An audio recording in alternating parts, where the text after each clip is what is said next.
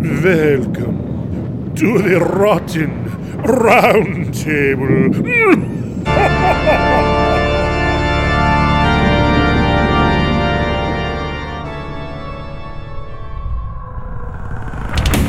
Monsters. Maniacs.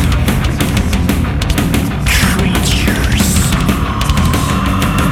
Ghosts.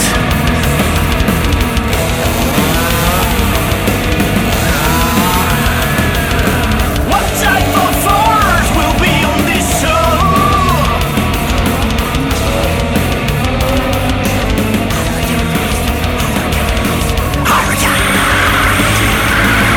What's up, and welcome to the Horrorcast. This is episode number 94, and it is a Rotten Roundtable episode. These are the episodes where we just sit around the Rotten Roundtable and talk about horror. We talk about what's going on in the news feed.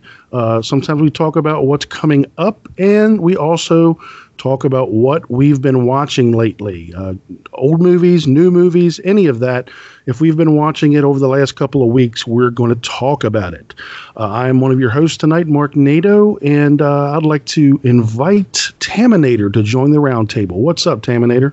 Hello, you guys. I'm very happy to be here, as I personally feel like I am really bringing the movies tonight. Oh, you're bringing the fire. I am, yes, bringing the fire. Okay. All right. How many did you watch?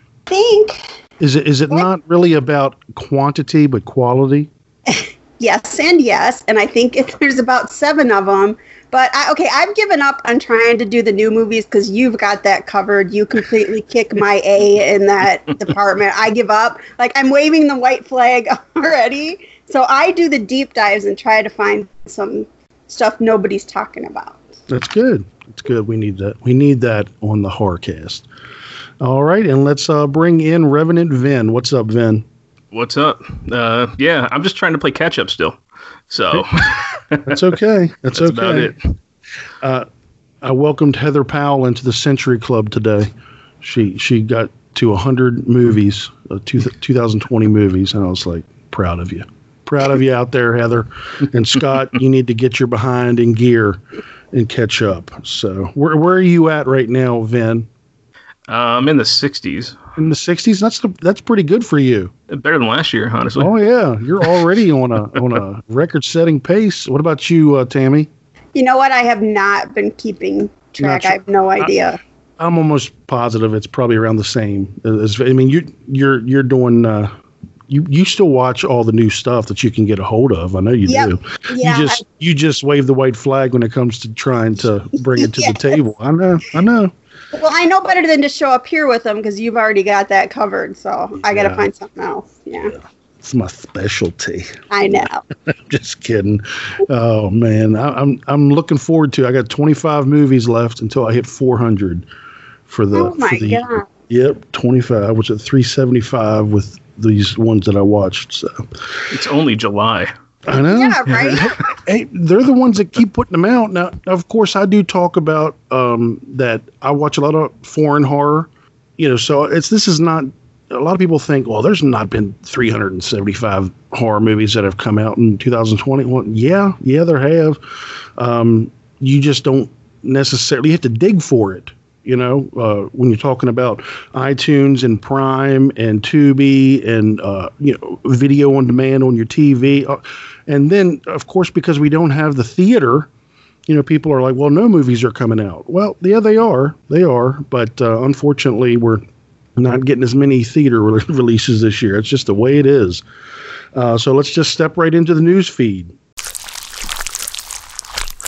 The news feed.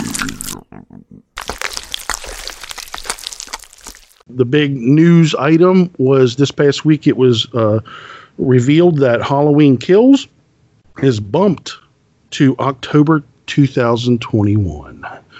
Womp, womp, womp. Anybody else not see that coming?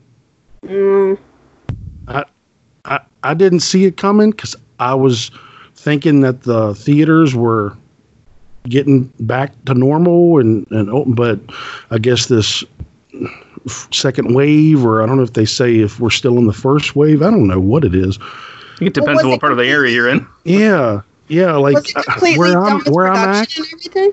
Yeah, where I'm at it's almost in my done, county, we've just got hardly any cases. It's like I feel like we're in a standstill. Yeah, I think my state's one of the lowest right now. So Yeah. So I don't know. But yeah, Halloween Kills has been bumped a year. I just don't know how theaters are going to be able to open if things aren't going to get released.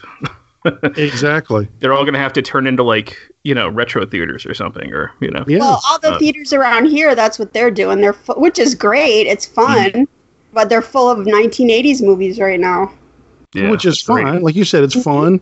But I mean, eventually that's going to wear off and people are going to want new movies. And if you're scared to release it, then I don't know. I don't know what's going to happen. Hopefully 2021 is better, because what I'm feeling now is pretty much any horror release that's slated for the rest of this year, it's not going to happen. Well, I think Stranger Things got bumped indefinitely. That was probably coming, because of their schedule, their production schedule. Yeah, I think Yeah, I their think they production had was halted. Yeah. I mean, that's understandable, but a lot of these movies that are being pushed, they're done. Halloween Kills is done. Oh, is it? Okay. Oh, yeah. I mean, if it's coming out in October, that movie's done. There might be kind of weird then. Yeah. Unless they're just so, it's got to come out in October. Well, they're thinking about money. They're thinking it's okay to sit on it. We've invested this much money into it. We have a target of making as much money back as possible. And we think that, October 2021 is a better shot. They don't really care that people who have been waiting on it, are going to be disappointed. That's just not their game. But I'm just going to say right here, I think Saint Maud, I think Antebellum, I think Antlers, I think what's Candyman, all that stuff, not coming out this year. It's just not going to come. It's going to get pushed to next year. That's what I think. So, well, I'm sure some of the numbers have started to come back from like Universal that released their stuff at $20 a pop for, to watch at home. And maybe it's getting word out there that it's not doing as well as they were hoping. At the beginning of this whole thing, they released Trolls World Tour. Yeah. Yeah, it did great, didn't it? Well, it made more than the predecessor did at the movies. But that's when pretty much everybody in the world was stuck at home. Yeah. Things have started to open back up and people are back to work. And so Yeah, I don't see people consistently paying that kind of money for new films. No, I think that was kind of like oh my gosh, the kids are bouncing off the walls. Right. And people have been stuck home with their kids. just rent Trolls. We'll deal with Bill when it comes in. But I honestly, what I would love is if it was like, okay, like it's $20 for this movie, but $5 goes to the theater of your choice. Mm-hmm.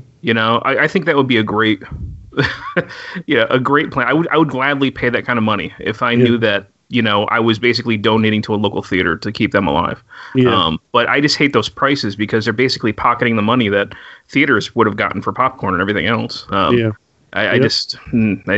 pretty resentful of it. So, yeah. I'm just getting or that, or if worried. they you then owned the Blu-ray when it came out, because they would still make money. I'm just getting worried. Like, what are theaters going to be able to do? Are they going to be able to survive by just playing, 80s movies and that sort of thing? I don't know. Come 2021, are there going to be any theaters for these movies to come out with? Because I mean, you can't run a business when you don't have a product, and I think that we're really in trouble unless something drastic happens. But and the theaters around me, these are mom and pop theaters, with 5 or 6 screens. And when Landon and I went to Jurassic Park, we paid $15 to see that. And the concessions were quite high priced. Yeah. Yeah. Well, they got to do something to stay in Because business. they still have to pay for those movies to show them. Mm-hmm. Yeah. And if you can only allow half the people into the theater because of social distancing and everything else, I mean, what are the chances of you being able to make the money back Yeah. that you just invested in showing that film? You know, it's. Yeah. I think the Hollywood system needs to change. That's, I think, what a lot of it comes down to. Yeah. Well, that's enough of that. We'll see. But like I said, Halloween Kills bumped, and pretty much my thought is everything else is going to get bumped too, because that's like the first domino to fall, I think. Yeah. So, second thing that has been in the news just came out the other day is Scream Factory announcing the Friday the 13th box set release. Did you guys take a look at that? I looked at did. it. Yep. Anybody besides Walshy already go ahead and order it? No. I don't have the income for that. Me either. Mm-hmm. But at the same time, like, I think the posters are cool. But my favorite Friday the 13th films are, like, you know, I love the second one, the first one, especially part 4. Those movies I don't think are enhanced by Blu-ray. Yeah. You know, you can see the makeup more, you can see the imperfections. I want those movies grainy. I don't want that big upgrade necessarily. I prefer like DVD quality tops.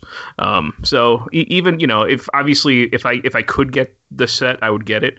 But I'm not upset that I can't, you know, pull the trigger on that. I'm probably gonna get it. I remember paying $120 for the Halloween set that came out several years ago. Mm-hmm. And granted, I'm a bigger Halloween fan than I am Friday the 13th, but it's right behind Halloween for me. I love Friday the 13th. This is all 12 films on Blu-ray together for the first time ever. 16 discs.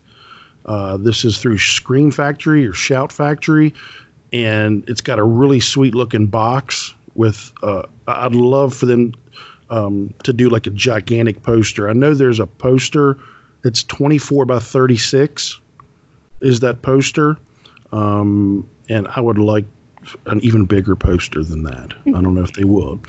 And they're doing a 36 by 24 lithograph. What's a lithograph? What is that? That's not a regular poster, is it? Or is it like kind of like higher quality or something? higher quality? Yeah. Like I don't think I've ever owned one. Yeah. So there's two things. You get two. You get a 36 by 24 lithograph and a 24 by 36 40th anniversary poster. There's tons and tons of special features. I mean, crazy, man. Some of this stuff has already been out on Blu-ray and DVD in the past, like some of the commentaries and all of that. But there's tons of new stuff, brand new. And let me see, 2 discs at the end. Yep. Two discs at the end. Disc 15 is just a bonus disc, and so is 16. And all that is just, I mean, a brand new interview with composer Harry Manfredini, new location featurette on parts 1 and 2, and more to be announced, it said. So, I mean, if you're a Friday the 13th fan, this is it. See, that location featurette for part 2 is what I'd like to get my hands on. Yeah. Because that's right up the road from me. So. Yep. So this is the thing that you've been asking for, right? I mean, this thing has been wanted for quite a while. So I think they're limiting this to 13,000. It'll go. Yeah, I think it'll be sold out pretty quick. I am going to order it, but I'm not sure if I'm going to be able to order it before it gets sold out. But I better, because then it's going to jump to $500. Yeah. Yep. Oh yeah, I'm looking at the pictures now. The lithograph, that thing is sweet. That's what the box is, with all the different Jasons and stuff. That artwork is so sweet, and I wanted to say the artist is Devin Whitehead. Man, really, really good stuff.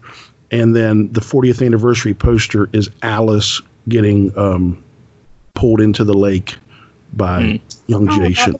Yeah, so it's great. Yeah, they both look great. So I'm looking forward to that. If you and just wanted to let you know, here's what their update is as of the 13th. Originally, we set the site offer at 1,313 posters and lithographs, but to make sure that the incredible demand for this set is met, we have increased that to 7,000. Okay, wow. So only the first 7,000 are going to get the poster and the lithograph. Okay, if your order number 7,001, you ain't getting it, baby. All right, so just letting you know. And the last thing, just a real quick update, is they announced a third season of Last Drive-In with Joe Bob Briggs coming to Shudder. And they also announced a summer special coming in August. Yeah. So have you guys been watching those? Religiously. Yeah. I haven't been keeping up with it, but yeah, I mean, I keep up with what they're playing, what he's playing, and all of that. But that's to me, that's something I need to go back and watch. Like when I have time, like Friday nights are busy for me because that's when it comes on, right? Usually Friday at 8. Well, 8 my time, so 9 your time. Yeah, and a lot of the movies that he shows, of course, I've seen. So it's like, man, I gotta. Yeah, not that I'm not a rewatcher. I am a rewatcher, but there's only so much time I have to rewatch. But I will eventually get to those because I like his personality. I like his humor, and I like all the little stats and stuff that they put up. So his knowledge is just insane. It's just crazy. Yeah, and I've heard he's a good guy. I've heard he's guy that likes hanging out with his fans, and he's not a douche nozzle like some. But all right, okay. Well, that's all the news. When we get back from our break, we're going to go around the Rotten Roundtable and talk about what we've been watching. Hey, love horror movies? Yeah, so do we. Handpicked by experts, psychos, demons, ghosts, the occult, zombies, killer kids, black magic, vampires. Shudder kills Netflix on selection. Screams on demand. Shudder.com. All right, we are back, and we're ready to go around the Rotten Roundtable and talk about what we've been watching. And we're going to start this week with Revenant Vin. Vin, I know you've been playing catch-up, but you've watched a couple of newer things that we haven't discussed yet. So why don't you bring one up right now? Yeah, so one of them, I know that you would watch because you had posted about it on Facebook, but that's the new Shudder exclusive, 2020's The Beach House. Mm-hmm. I know you were kind of maybe lukewarm at best on it. Well, I really thought that Sandra Bullock and Keanu Reeves were great in it. Oh, wait a minute. That's the Lake House. I'm sorry. That was a really bad joke.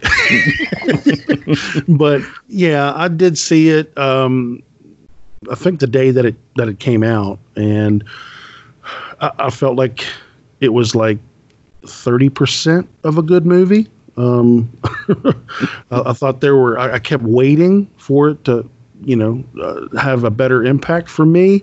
My wife watched it with me, which is, not normal. She doesn't normally watch horror movies with me. And she was kind of getting a little antsy, getting a little bored. Like, when's something going to happen? So I don't know how to feel about it, because I think the parts that I liked about it, I really liked about it. But I think they made a couple of errors that could have, if they'd remedied those, it would have made a better viewing experience. What I know you liked it better than me, so what'd you think? Yeah, I did. It's a little bit of like The Color Out of Space, but with microbes. I like it. This is a movie. It slowly ramps up, and I do say slowly, but it does so continuously, and I don't feel like it ever plateaus. It's just always kind of turning that screw. Mm-hmm. There is some good body horror.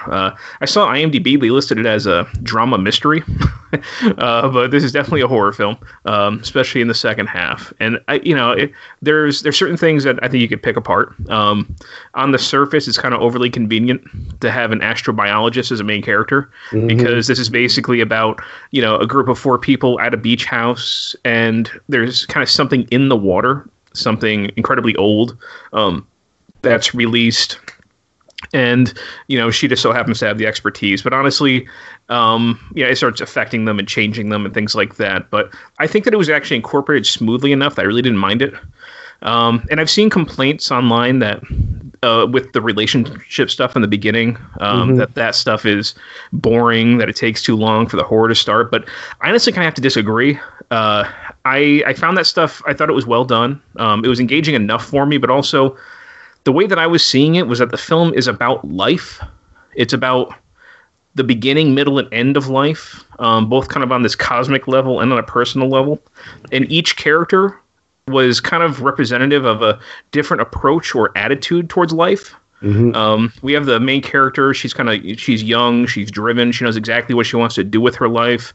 Her boyfriend, though, he's kind of like, he's drifting, he's directionless, he doesn't know what he wants out of life, and he kind of prefers to hide from it, either in the beach house that they're in or kind of in his own head through drugs, it seems. But then they end up kind of hanging out at night with this older couple. And the older husband, his approach, he's kind of consciously focused on just a few things that make him happy. And, the things that he can gain some sort of control and satisfaction over. And he'd rather really not contemplate the big stuff. And the way things go, I don't want to get spoilery, but he may not have been intending to go on much longer himself. And then you have his wife, who is looking at the end of her life. She's at her final days, and she's kind of admiring of the young woman, our main character, her determination, her fascination with life. She wants to enjoy her last weekend before kind of meeting that darkness. So we have all these different conversations going on about what do we want in life? Where is life taking us? Where did life take us? And then you have the other level of, life on Earth and life on other planets. And I just kind of like that. I mean, it was that take. And I thought that the relationship stuff in the beginning helped to actually facilitate and foster that in a pretty good way. Because it's also kind of about how the beginning of life can also destroy life that was already present. And that final scene, I think, is what's key there, what she's saying. Yeah. You wanted to say something? I mean, I do agree that I did like the character stuff at the beginning, the relationship stuff. I thought it's necessary. I'm not one of those people that's like, oh, get to the horror within 5 minutes. Okay. Because there has to be a reason to care, to give a crap about any of these characters. And I thought that the acting was done well. I guess the writing was pretty good. I just think it went on just a little bit too long. Just a hair. Like I think it was a good half hour to 40 minutes until anything really happened.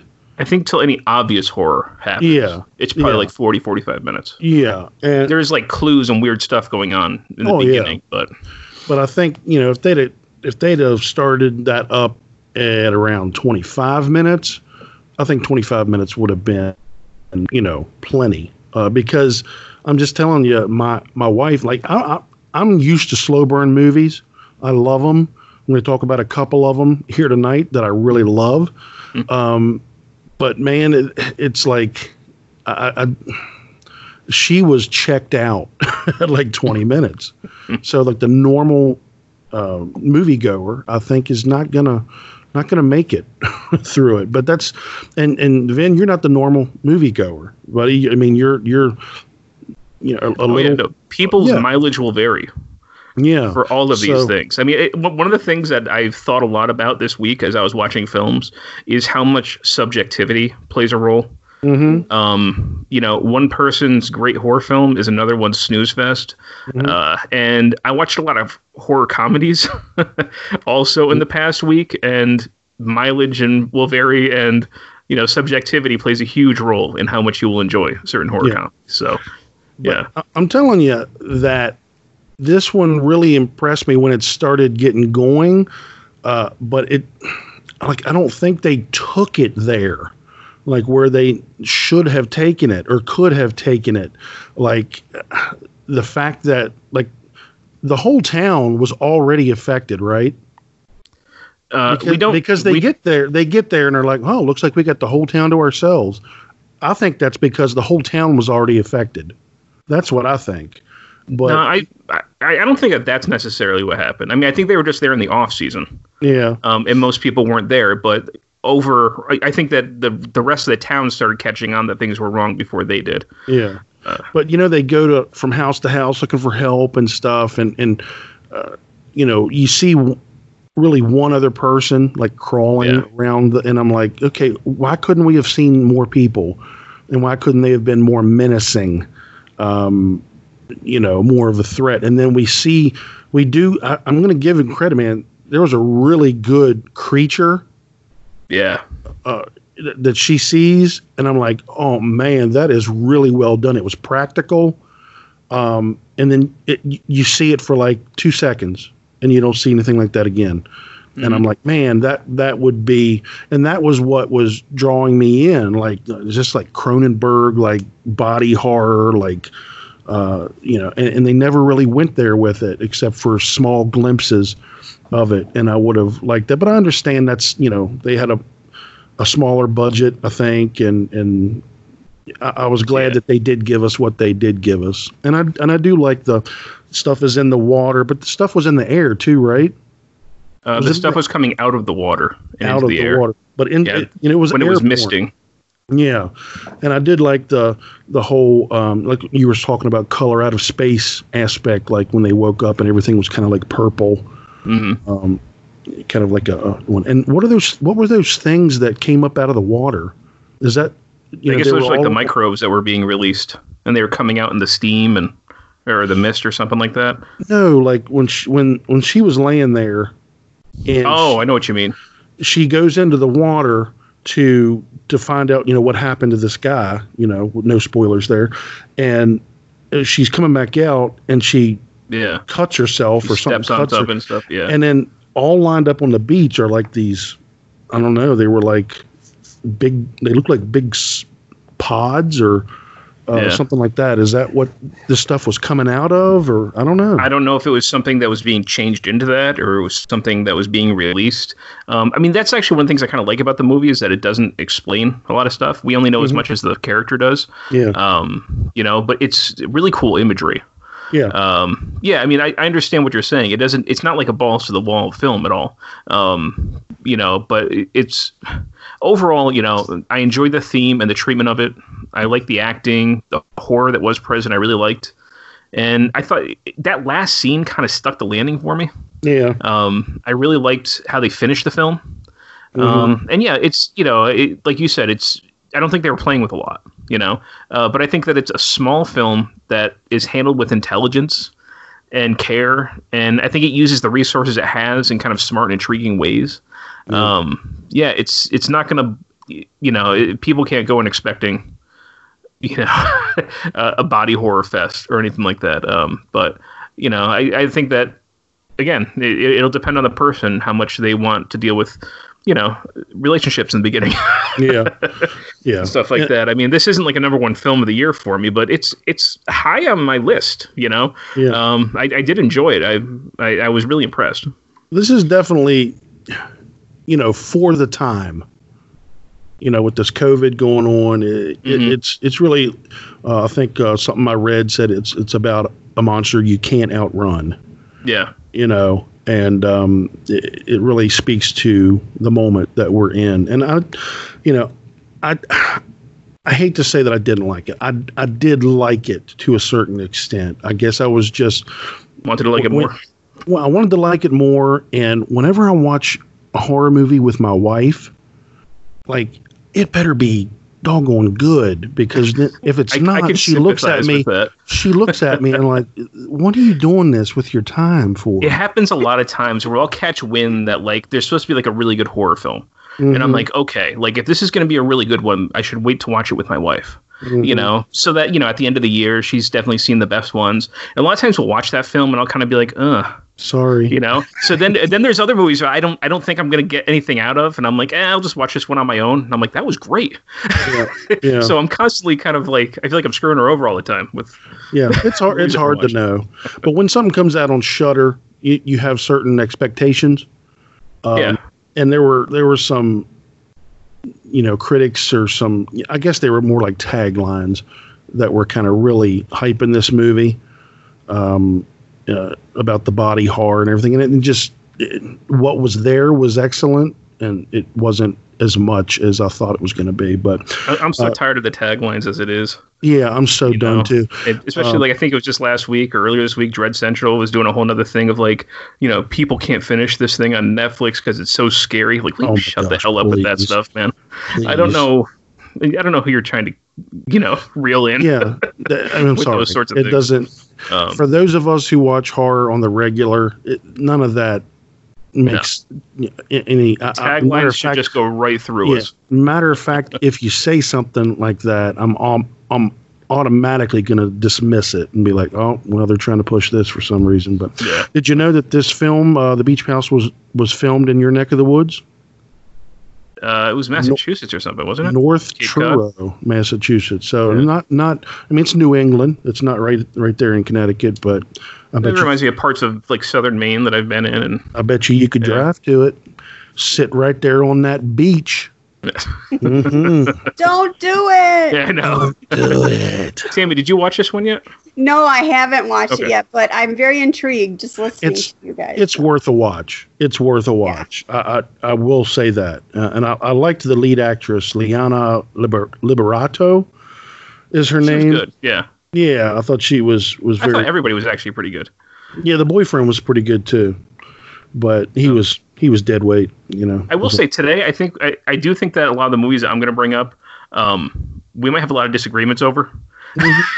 We might. But that's all right. It's like I said, I feel like the theme of this episode is definitely going to be subjectivity. All right.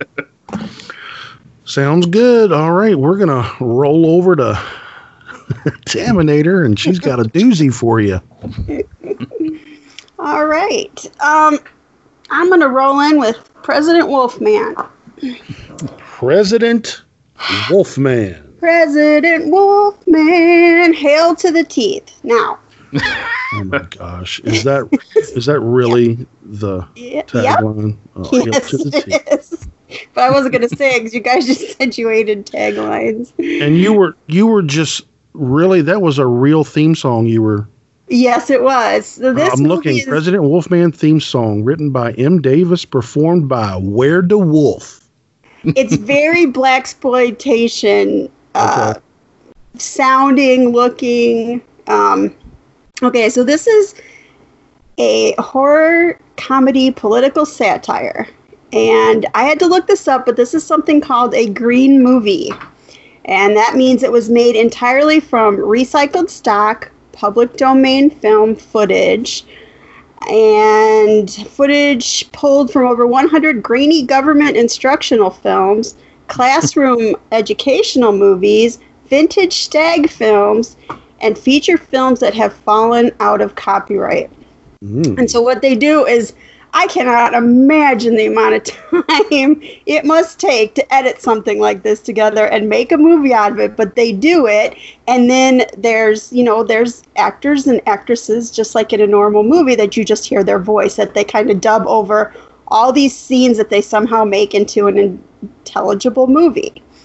And the story behind it is the president, named John Wolfman, is bitten by a werewolf and is loose on the streets of Washington on a killing rampage. He's a politician, a single father, and now suspected of a series of murders on Capitol Hill, where the House and Senate are trying to sell the United States to China to be known as Chimerica. all while not... So he's doing these killings, all while trying to not disrupt the Miss USA Teen Beauty pageant, and to still be a good father to his son, and to stop the House and Senate from passing the legislature that would allow China to buy us. Now, it is as crazy as it sounds, and I do have to put like a disclaimer, this thing is so offensive. Like if you are offended by anything at all, if you are any color of the rainbow, any orientation of the rainbow, you're gonna get made fun of. But if you can come into it, like if that stuff doesn't really bother you, like I saw myself being made fun of along with everyone else. I thought it was so funny, and I don't have the like I kind of have a hard time with comedy sometimes, But I was laughing through this whole thing, and I thought it was just genius the way that this guy did this. And it seems like an impossible feat, but he really did splice all of those things I mentioned together and comes up with an actual movie that is so entertaining. It goes by so fast. And if you like, especially if all this footage looks like it's from the 70s, and like this, like I said, the soundtrack and the look of it looks like a 70s blaxploitation movie. But there is so much offensive stuff in here, so just be aware of that if you're going to watch it. But even if you don't want to watch the whole thing, just go on YouTube and watch a couple clips or something, just so you can see the genius of this guy and what he did making this movie. So, and it was like, I found it on Vimeo. I think I found like 2 or 3 places that you could rent it from, and you have to rent it. No, it's free on Prime. No, it's not. No, 99 cents on Prime. Okay, 99 cents. It's, you guys, it is completely worth your 99 cents. You can buy it for $2.99. So, no, buy it for $2.99. It's worth it.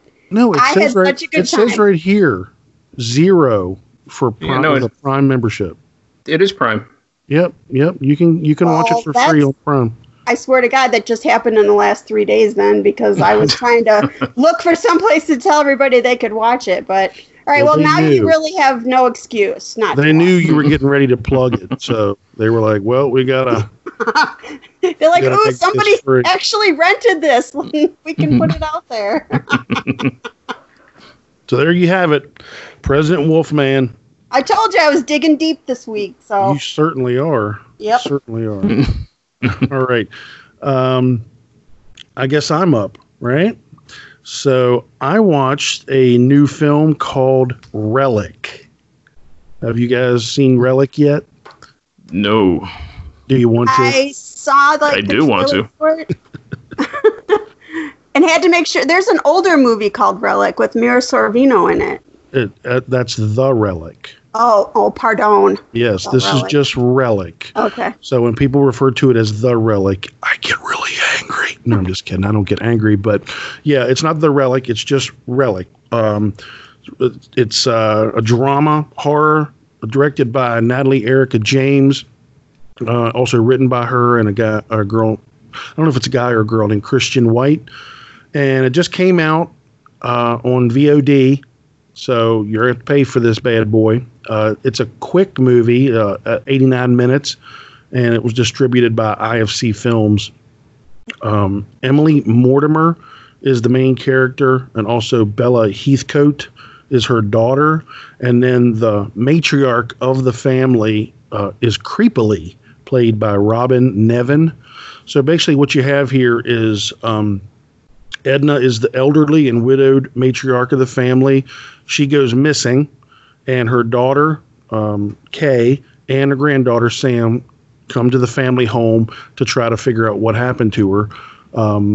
When they get there, all of a sudden, the grandmother shows back up, but she has no recollection of where she's been, and they're kind of really worried about her. Like, is this dementia?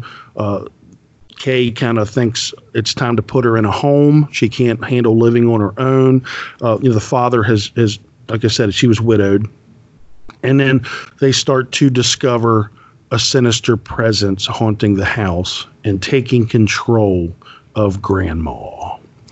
And this movie is a really, really well-made movie.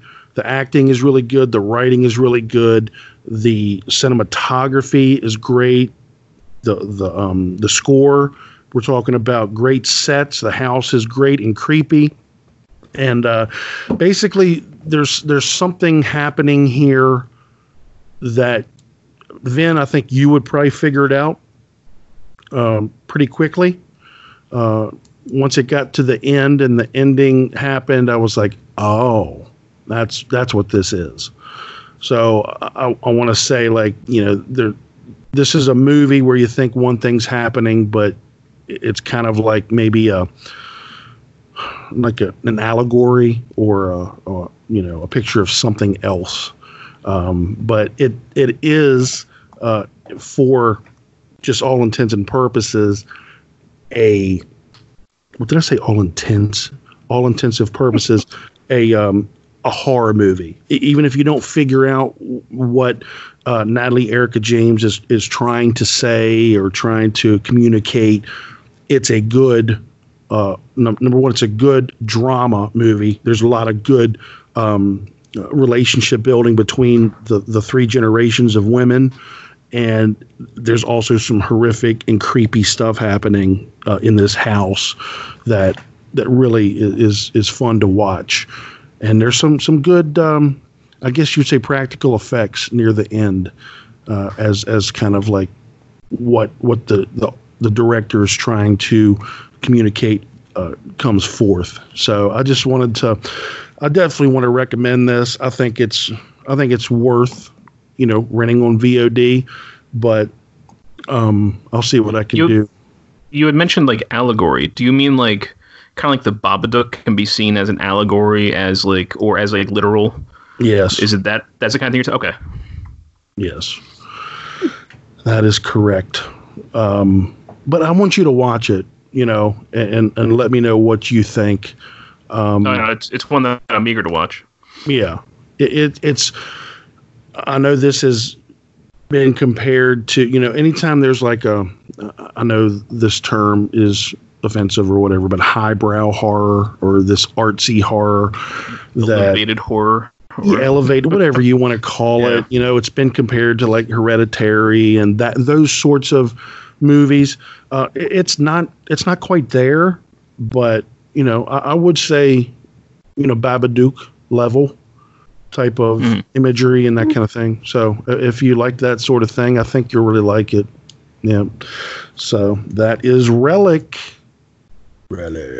All right, Vin, you're back up.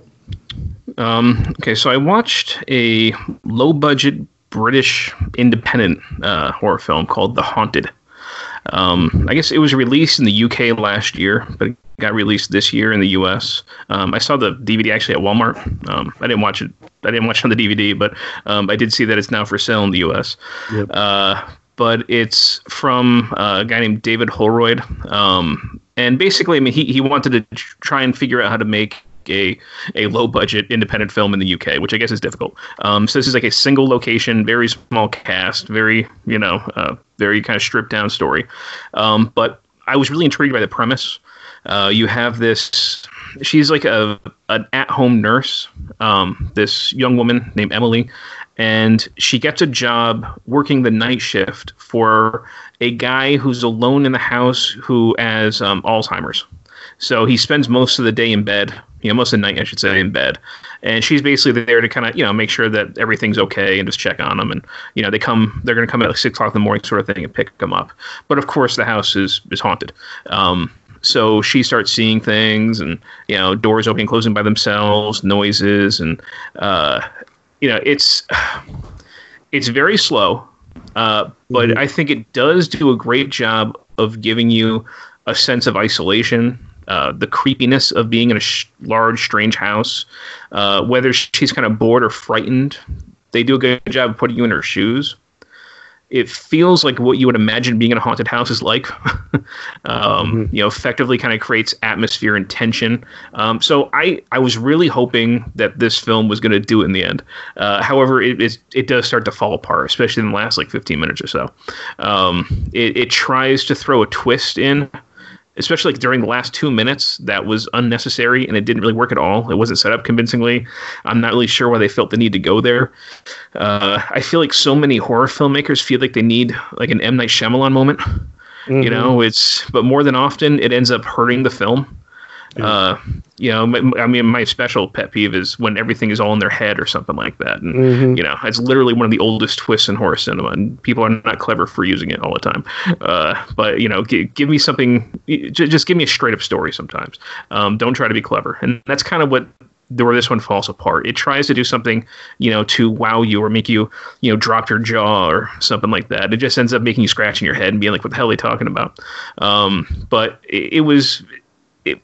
for a micro budget independent film, I was impressed with what they were doing for the most part.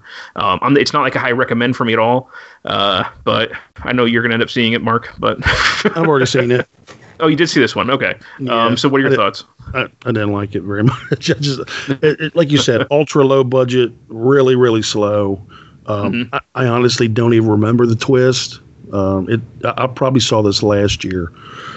I would recommend this. There's another movie out. It's on Prime, but you have to rent it. It's called An English Haunting. If you want a nice haunted house, like an English haunted house movie, rent that. Or, we can work it out. I think I have a copy. But An English Haunting, it's pretty good. But yeah, it is what it is. I mean, I'm becoming a little bit more forgiving of low budget filmmakers. I mean, you do what you can do, right? Yeah, low budget doesn't bother me. It was the twist. It was what they tried doing at the end that ended up bothering me. Yeah. No. Yeah, like I said, I was forgiving for most of it. I don't even remember what it was. Like I said, it comes in the last 2 minutes. You can probably blink and miss it, but it doesn't make sense. Yeah. All right, Taminator, back to you. All right, since you guys don't mind low budget, I'm going to bring 1981 Roger Corman's Galaxy of Terror. Anybody I've never seen it. I own it, but I've never seen it. No, yeah, I've heard of it, but I have not seen it. Wow, you guys. So it's on HBO Max right now. So, I'm a big proponent of HBO Max. I've been watching mostly just that. But so this is produced by Roger Corman, and the production design is okay. So this whole thing is just the most eclectic, weird, mixed bag of just the weirdest group of people. So the production design is done by James Cameron, and the cast is just crazy. So the cast stars Ray Walston, who you would know as Mr. Hand or My Favorite Martian. It's got Aaron Moran, who was Joni on Happy Days. It's got a very young Robert Englund and a very young Sid Haig. And there's actually, you would know everybody that's in there, but I think those are the people you would know by me, saying their name. You'd be able to put a face to it. Well, you had me at Aaron Moran. I mean, come on. Anything that stars Joni, I'm gonna watch. And you know what? She's like really seriously cute. Really seriously cute in here. So this thing is just weird. I mean, it's really beautiful. I mean, it's definitely a Roger Corman movie. It's definitely a ripoff of Alien, and they pretty much admit that. So it's like this group got together and they're like, okay, good producer check, good cast check, gorgeous set design check, awesome 80s effects check. Anybody bring a script? No. Well, that's okay. We'll wing it. It's that's kind of where it falls apart. So, and I was reading about it, and like in one of the commentaries on the Blu-ray or whatever from Shout Factory, they pretty much admit that this is like Roger Corman tries to do Alien. And the story really roughly is a rescue ship crew meet up with the horrors projected from their own mind in like this planet that they end up on. But I mean, I ended up just like, I gave up on trying to follow the story and just enjoyed the people and the look, and it's not very long. It's only like 70 minutes. But even at the end, I was still like, what? But I would definitely say, like, if you're a completist, you should watch it. If any of those people interest you, you should watch it. And it's a really beautiful film. And I guess that James Cameron admitted that when he did Aliens, he like actually used some of these set pieces or modeled a lot of his set pieces on this. So it's like, it's a really out of place. It's like, it looks like it has a huge budget, and then they just like somebody forgot to write a script for the movie. So it doesn't make a lot of sense. It's a cool idea because each person then is met like with a different monster because it's supposed to be whatever scares you. Now there's a really weird scene where one of the ladies has sex with like this alien worm, and when they initially released it, it got them an X rating, so they went back in and cut it. But it's still, enough of it was left in there, you can kind of tell what's going on. So that scene's a little off-putting and weird because it's pretty just I don't know, whatever. But I mean, I would give this like maybe a 6, and it could have been so much more. I mean, everything's there. There's just no story, unfortunately. But I mean, it's a really fun group of actors, and they're trying. I mean, I don't think it's meant to. I know it's a Roger Corman movie, but I don't think they're trying to be a B movie here. I mean, it really seems like they had some budget for this. And it's just fun to see, a lot of the young, like see the really young Sid Haig and a really young Robert Englund. He looks like he's in frickin' high school. So, I mean, I would say definitely watch it if you haven't. And like I said, it's not very long, but it's not going to blow your socks off or anything. All right. Well, it's almost like a novelty type thing. Yeah, very much so. And yeah. It says that it was written by Mark Siegler and Bruce D. Clark, who is also the director. And I wonder what else they... I don't know. They're not known for a whole... Yeah. So, yeah, I think Corman was kind of known for that. Let's kind of fly by the seat of our pants with the script. At least in his, his older days. But yeah. All right. So that sounds good. Galaxy of Terror. All right, guys, I'm up. Sorry, I had to clear my throat, and I didn't want to, do that in the be a rube. The next one I have is one that it's coming out tomorrow, I believe, and I got a screener of it, and I'm going to send it on to you guys. I just got it yesterday, I think, but it's called Ghosts of War. Have you guys heard of this? Yeah, I heard of it. You haven't heard of this, Taminator? I'm trying to think. I don't think I have. Okay. Well, right now on Rotten Tomatoes, it makes no sense. It's got a 20% tomato meter, but it's got a 71% audience score. So I'm not sure what that means. What you have here is 5 battle-hardened American soldiers are assigned to hold a French chateau. It's a huge mansion, is what it is, near the end of World War II. They're supposed to go there and just kind of make sure that no Nazis, invade or come in and take the place. It was formerly occupied by a Nazi high command. This unsuspected respite quickly descends into madness when they encounter a supernatural enemy, far more terrifying than anything seen on the battlefield. So they get in there and the house is haunted. Okay, so and was it the war, or was it this supernatural entity that drove the Nazi people out of that house? This one is it was a surprise for me. Number one, I really like horror in war. There's not that many of them. Mm-hmm.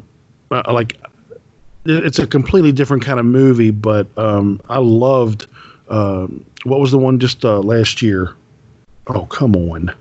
Overlord? Is that what you're thinking? Yeah, Overlord. Oh, I love that movie. Yeah, that was very comic book type. Yeah. But I loved it. Though, still. But I loved it. This is, I'm not going to say that much because there's a twist to it. Like you said, like maybe a M. Night Shyamalan moment they were looking for. But I didn't recognize any of the main actors. I did recognize Billy Zane, who has a small part in this. But all 5 of these actors, all 5 of these guys that played the soldiers did a great job. I liked them. I believed their camaraderie. I believed, that they were a what's it called? A squadron or whatever. A platoon, whatever it was. And I liked the haunted house effects. Thought it was done really well. There was, a lot of, stuff in the background. That's that kind of stuff. I love that. That's just what I like. When haunted house is one of my favorite things in this genre. So the fact that you've got a World War II movie that just happens to be a haunted house movie is a little crazy. So I enjoyed it, and I would say, I'm just going to say, brace yourself for the twist. There is a twist, but I would definitely recommend this. And it's I don't know. I don't know if it's in the top 10 of the year for me. It's probably in the top 20 for sure. I enjoyed it, and I will watch it again. I'm not sure. I'm not a guy that is like a military strategist or historian, so I'm not going to be able to say, some people might be able to say, oh, those uniforms weren't, no, I'm serious. People, I know. In war movies and stuff, well, they wouldn't have worn that, and those are the weapons that they were using. They wouldn't have used. I don't know any of that. It just worked for me. I'm not sure if the twist was 100% believable or if it worked for me, but it was interesting. It was interesting, and my wife watched this one with me, and she liked this one. So, that Ghost of War. Good. Yeah, that sounds good. Mark, did you ever see Death Watch? The one with the that's not the one with the guy coming home from Vietnam. No, that's Death Dream. Death Death Watch. Watch is from 2002. It's a World War I. It's almost, I think, if I remember correctly, I think it was almost like a haunted trench. It's been a long time since I've seen it, but I do remember liking that one. If that's probably one that you'd want to check out if you haven't seen it. It's not Russian, is it? No, you're thinking Night Watch. Night Watch. No, okay. I think it's a British film. It's all in English. All right, I'm looking it up right now. What was that one about the haunted submarine? Subferatu.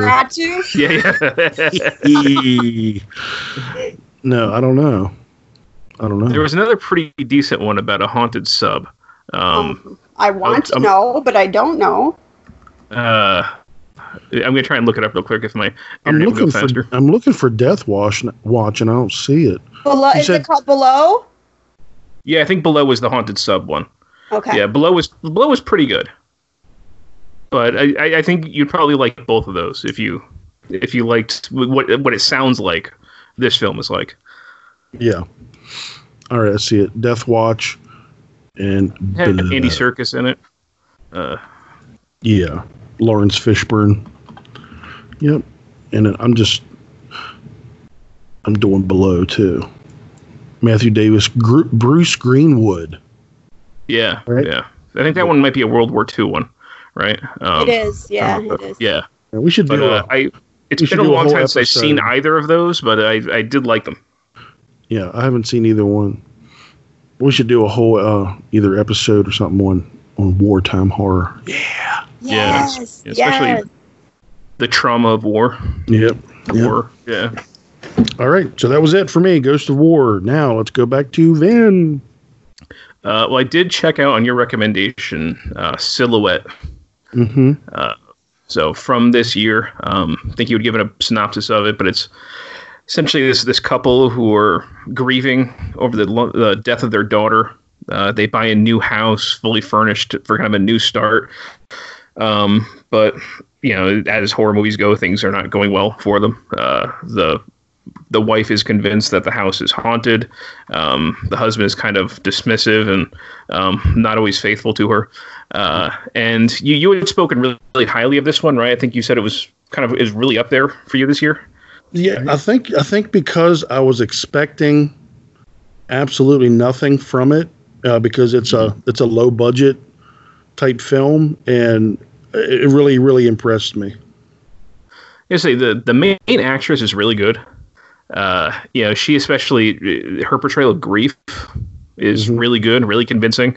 It's definitely a drama-heavy picture. Yeah. When there is horror imagery, especially in the first half, I think it builds up nicely. There's good payoffs. They kind of show just enough to be effective without overdoing it. There are certain aspects of the movie, though, I think, especially in the second half, that they could have trimmed out. Especially stuff involving the husband and the neighbor. Yeah. There's a scene with him and the neighbor at the bar that goes on for a really long time. And especially the way the movie ends, you could have cut that out and not even not even noticed. So it didn't really seem like that stuff was really necessary. So it kind of gives it a little bit bloated. Some of the gore was, sometimes the blood looked watery, sometimes it looked like gelatin. Yeah. There was kind of I did like the film overall, but the ending I thought was really confusing.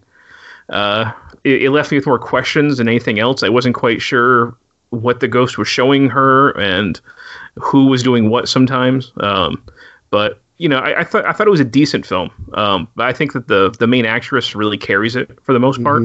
I didn't love it, but I thought that they did a pretty good job with what they had. Yeah. I really liked it. I see so many movies and I see so many low budget crap fests that when something pops up, I believe this can be seen on Amazon Prime. Yeah. Yep. For free. I was like, wow. I just watched a really good movie on Amazon Prime for free that I'd never heard of. And really enjoyed it. So I definitely like it more than you. So I think Taminator, I think you need to watch it. I will do. Yep. I know Scott Crawford said he watched it. I don't know if he liked it or not. Yeah. This is what impressed me, man. Budget, $25,000. Yeah. I mean, are you kidding me? So I just thought it was really good. So it's in my top 15 of the year so far. That's just the way it is for me, pal. All right. Taminator. All right. I also found a little gem on Prime for free that I had never heard of. And Congressman Vampire. Nope. Wrong. Close. No. This is called Lost Child. Lost Child. I don't think so. I'll have to look. See. Is it from this year? 2017. 2017. Let me look. It's based on a folklore of the Tatterdemalion. I don't think I've seen this one. Okay. So this lead girl, her name is Levin Rambin. I really liked her. When I looked her up, she's been in a lot of stuff. And stuff I've seen, and I guess I just didn't recognize her, but I thought she did a really great job in this movie. This also looked like it's probably pretty low budget. But that doesn't matter because it only takes place in a cabin and in the woods, and that's all that you need. So this Army veteran who this Levin Rambin plays, she returns home to the Ozarks after her father dies, and they don't really say, but it's presumably, I'm thinking it's to clean out the house, or the house was left to her. And also she's going to try to reconnect with her long-lost brother. They were, I guess, the parents were drug addicts, and her and her brother were put into foster care. And I think she was considerably older than her brother, and she kind of got out of there and joined the Army first chance she gets. So her brother was left alone in foster care, and he's very resentful of her for that. So she's back from the Army. She doesn't have a car yet, so she's walking everywhere she goes. And one of the days that she is walking home, she takes a shortcut through the woods, and she sees this little boy who looks like he's about maybe 8 years old or so. And it's pretty obvious he's been out there by himself, kind of just surviving in the elements for a long time. He's very skittish. He doesn't want to, he asks her a lot of questions, but he won't answer any questions, and he doesn't want to be touched. He doesn't want her to come near him. And so she's like, come home with me. She's feeling like she can't just leave this kid out here. So she takes him back to the cabin, that was her dad's home. And she decides to start looking for his kinfolk, his family. She's thinking he's got to belong to somebody.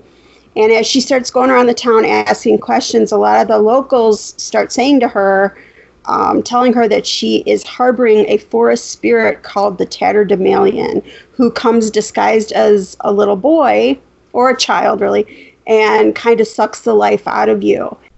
And the more time that she just poo-poos all this, but the more time she's in the cabin with this kid, And she's only like 20 something. Her hair, she started noticing like white hairs. She starts getting sicker, but she's refusing, she's just straight up like, no, I don't believe in that stuff. And then she's at a bar and she kind of starts flirting with this guy. It ends up he just happens to be a social worker. That's pretty convenient. She's like, oh, hey, I got this, kid at home who doesn't belong to anybody. And, could you take him from me? I don't want to keep him. Or, because she wants to just clean her dad's house out and get on her merry way. And so he places her, he does find a home to put this kid in, but she feels so much guilt about it that she invites the kid back. And one of the things is kind of like a vampire, the kid has to be invited, but then once he's invited, he can stay as long as he wants. And the movie kind of never really tells you, is he the tatterdemalion or isn't he? Because, it just gives you little hints like it could just be, because she wakes up this one time and he's holding this rock to her head and she's like, what are you doing? And he's like, it's a healing rock. Well, is it a healing rock or is it because she wasn't feeling well? So is it a healing rock or is it how he's pulling the life out of her? Mm-hmm. She also she goes to the doctor and she's like, I'm not feeling good. And she's giving the doctor symptoms and the doctor's like, well, your dad was really allergic to some kind of flower that was growing on the property. And the boy had happened to bring her a large bouquet of these flowers and they had been sitting on the table. So it's like, was she just having these, cold symptoms because she's allergic to these flowers, or is this kid really sucking the life out of her? And so it just keeps going kind of back and forth with that. And it's kind of left up to you at the end to decide, is he the tatterdemalion or is he not? And, and then it just kind of leaves that up to you.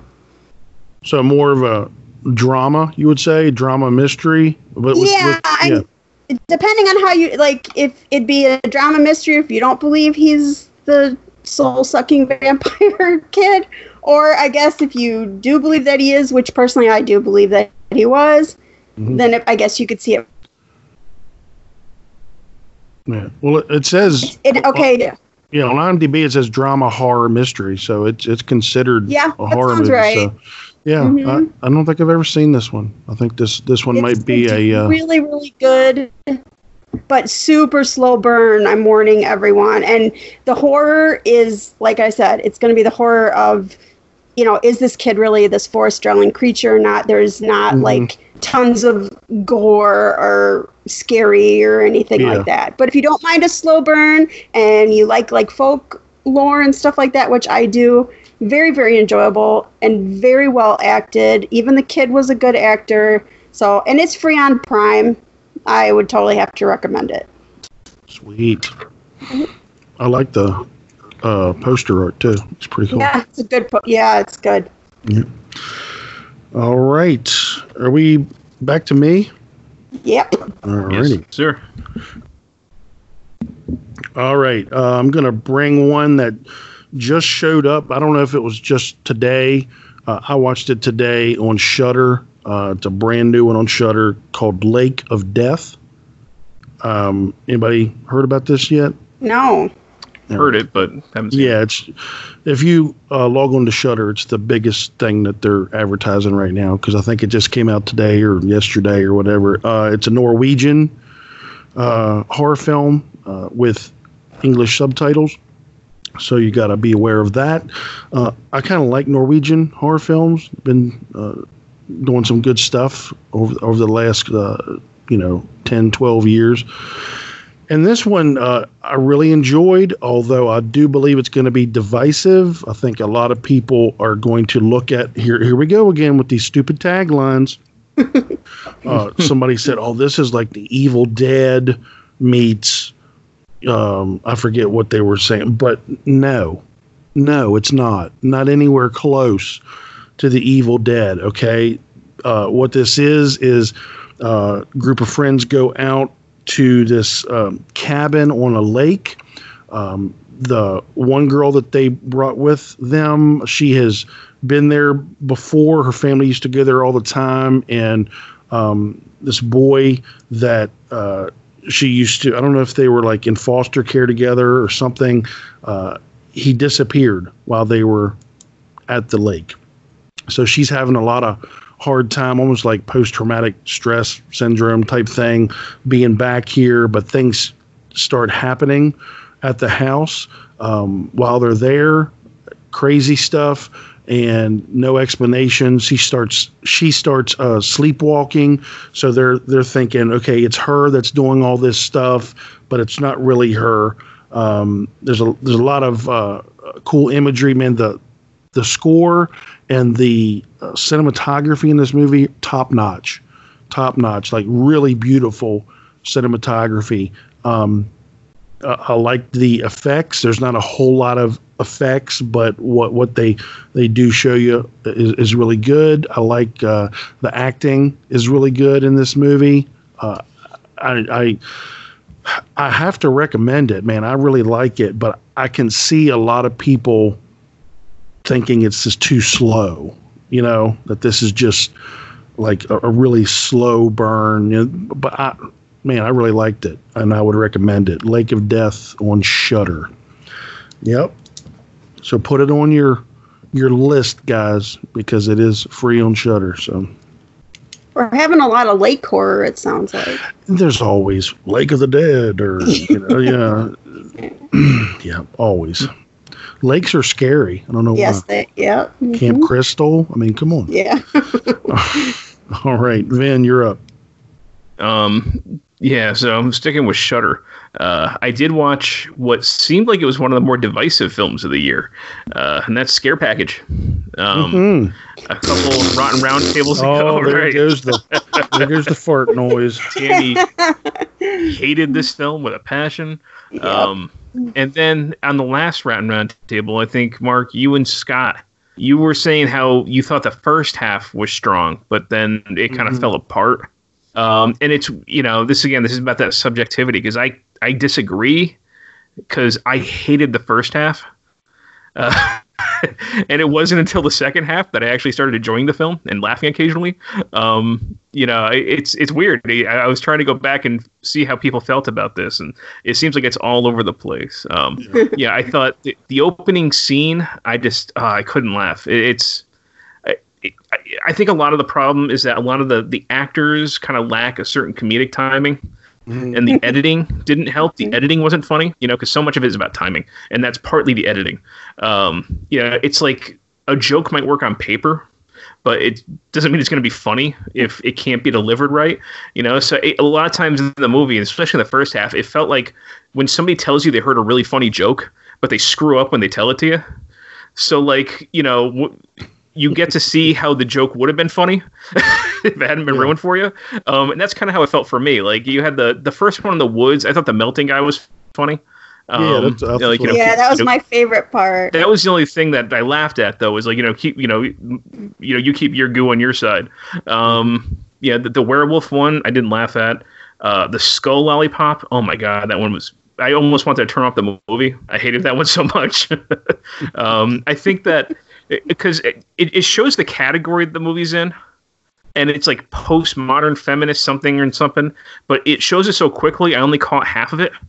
And I think that I would have had to rewound it to see what the whole category was to get the joke that they were trying to do. But I really didn't want to do it. I didn't want to put in that effort. And it wasn't really until the night he came back again, where they're trying to kill this like slasher villain, that I actually started laughing. So yeah, I mean, that to me was like the turning point, was when the movie kind of got better. And I mildly enjoyed the rest of it. But yeah, it's funny because I had the opposite reaction. I hate mildly. Yeah, I wasn't rolling on the floor. I didn't mind watching rolling on the floor either.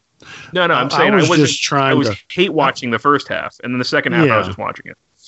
I was just trying to level it out, since Tammy hated it so much. I was like, it can't be that bad. It wasn't that bad.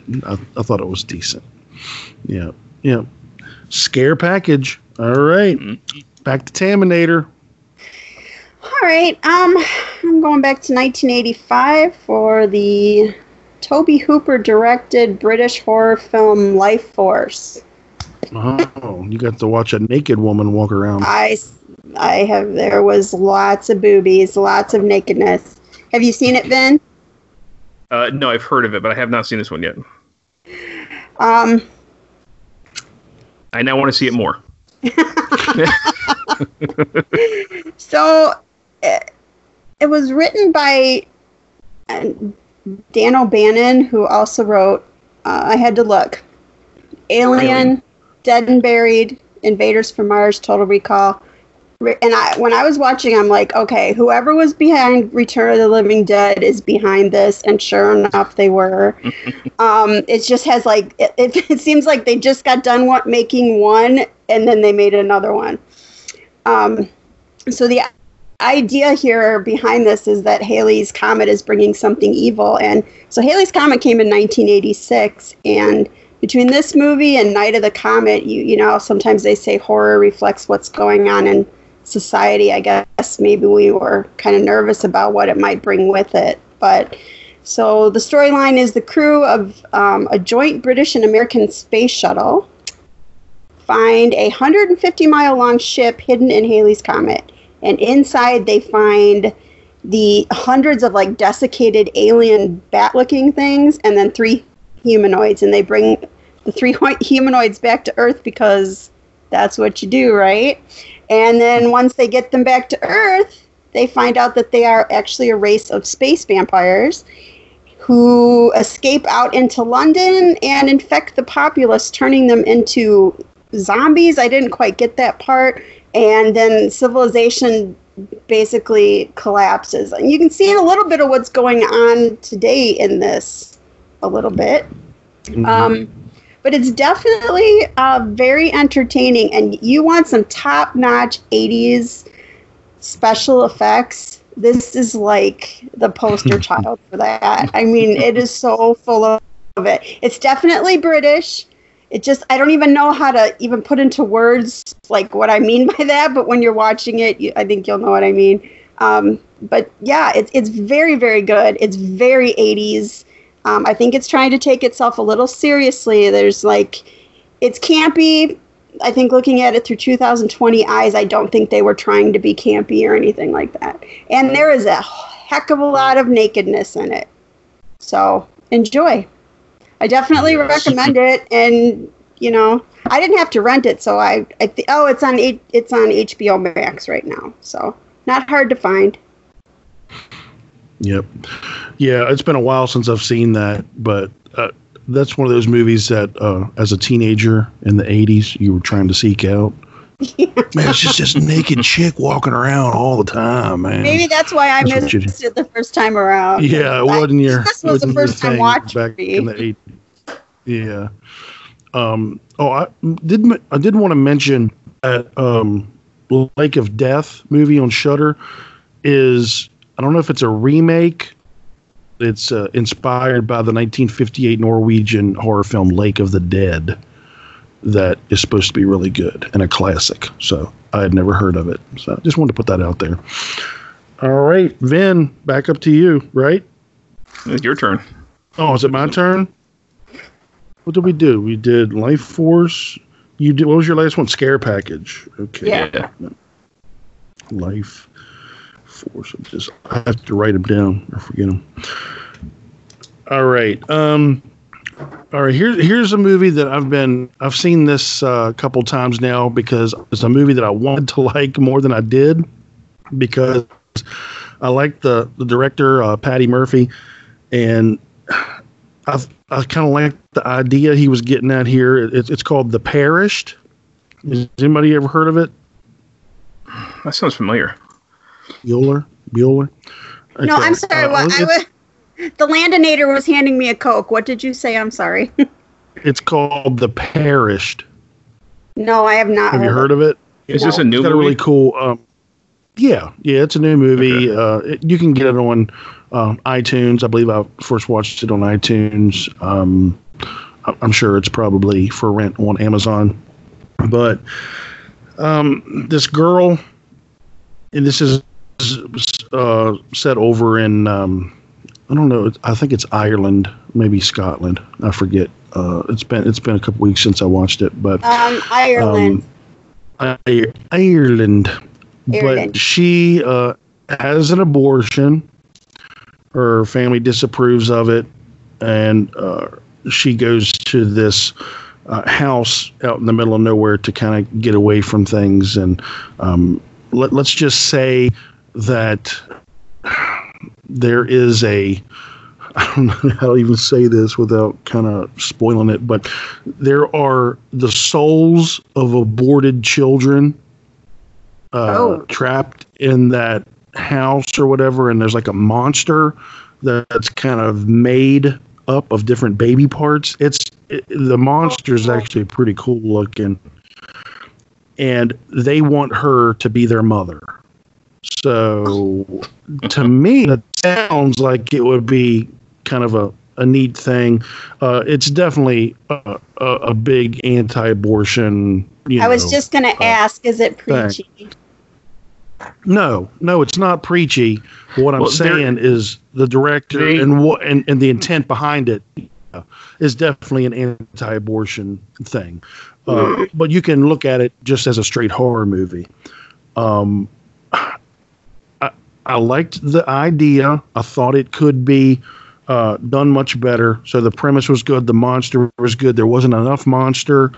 There was really horrible sound design that, like, that low budget film sound design where you see these people talking and their voices sound like they're down a hallway. Hated that. So I think it was a good idea. Mediocre. I gotta ask you, Mark, before we are they aborted children or are they dead babies? Do they specify? Well, I'm pretty sure they're aborted. But I'm just saying, in Ireland, they did used to have like the Magdalene sister, like, or the I forget what they're called exactly. But if a teen got pregnant out of wedlock, they would often send the girls there. And they have found like that some of these places there are like mass graves of babies. They weren't aborted, but they were basically, like tossed aside. Yeah. You know what I mean? So I'm wondering if it might be something like that. It could have been, and I just missed it. Yeah, so it's possible it's not anti-abortion. It might actually be against the way that it was actually the Catholic Church and what they were doing back then. So it could be something more related to that. Could be. And, well, that's how mediocre the production was. The production value is. I watched it twice, and I just kind of had a hard time getting through it. I don't know. So you don't really recommend it in the first place? It's a film that probably deserves to be watched. Let me here it is. Sarah Decker is dealing with the trauma of an abortion, shunned by her mother and dumped by her boyfriend. She recovers at an old parochial house. Unbeknownst to her, it was actually owned by the church. Yeah, is the site of a mass baby grave, and they need a mother. So but it does say, it's a mass grave of unwanted babies. And I'm looking at another review here that says she did go to they call it the Magdalene Laundry.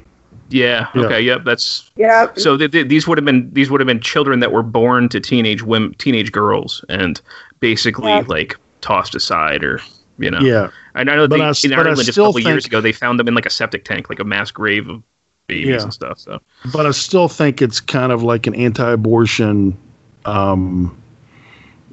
viewpoint, which is fine if that's what you believe. Then that's what you believe, and I'm one that not getting political, but I'm pro-life. But I mean, this might be something that people might not enjoy. It might be too heavy-handed, even though the babies that are coming after her, it's not really the babies that are coming after her. It's like it's a monster that is made of the babies. Mm-hmm. If that makes sense. They've all kind of. It looks like a past crime that's coming back. So yeah. So it's like she's experiencing this because she had the abortion. So she's experiencing this. I don't know. So, like I said, it could have been a much better thing, and it just wasn't. I guess it was just execution. Honestly, I think this director has got some better movies, and he just, I don't know, the budget maybe wasn't there for this or something, because one of the worst things that you can do in a movie, for me, low budget or not, is just have horrible sound. Takes me right out of it. Like when it feels like the entire movie is dubbed over because they had such horrible sound. They had to go back and, or they just didn't have the proper movie making microphones, and it sounds like they're in a hallway. So ADR afterwards or something. I just can't do it. I don't know. So that's what I think of that. It keeps you from getting immersed in the story. Yes. You're constantly reminded that you're watching, people in a hallway being filmed. Yeah. So that's what I think. A decent idea, mediocre to poor execution. So that's called The Perished. All righty. Back to you, Vin. All right. So I will talk about a horror comedy that did really work for me. I cracked up at this one. This is Come to Daddy. With Elijah Wood. Did both of you see this already? I have not seen it. No. Oh man. Check this one out, Tammy. This is. I mean, I think the film moves at a great pace. It kept me surprised and guessing as to where it was going next. Elijah Wood plays an interesting person, I'll say, who is going to. I like him. He's actually really good in this. But he's going to meet his father for the first time. He's in his 30s. He had gotten a letter from his father saying, "Hey, come to my remote kind of cabin in the woods next to the ocean, and come see me." And he shows up, and it's just. There are hilarious moments. I love the dialogue. There's these awkward situations. It had me laughing out loud. This is the type of comedy. This kind of type of comedy really hits me. Like I said, Elijah Wood, he does a great job. I think the part was actually written especially for him. So they comment repeatedly on his kind eyes. Like they're very knowing of like what Elijah Wood is like, and his facial expressions. Mm-hmm. In this, there's a lot of people pretending to be something that they're not, and then having the truth come out. Wood's character, you call him Milquetoast. He's kind of like, he kind of values superficiality in many ways. Yeah, he knows Elton John. He knows Elton John. His gold phone. Yeah, I used to drive for Elton John. Why don't you give him a call? Yeah, it's great seeing it. It's a wonderful scene. He's into things that are turning on a surface level, because you can tell he's trying to present himself in a certain way. And you kind of get the impression that he's kind of maybe coping with past trauma by doing that. But the film seems to really be about like these ugly truths and then the reconciliations once they're revealed.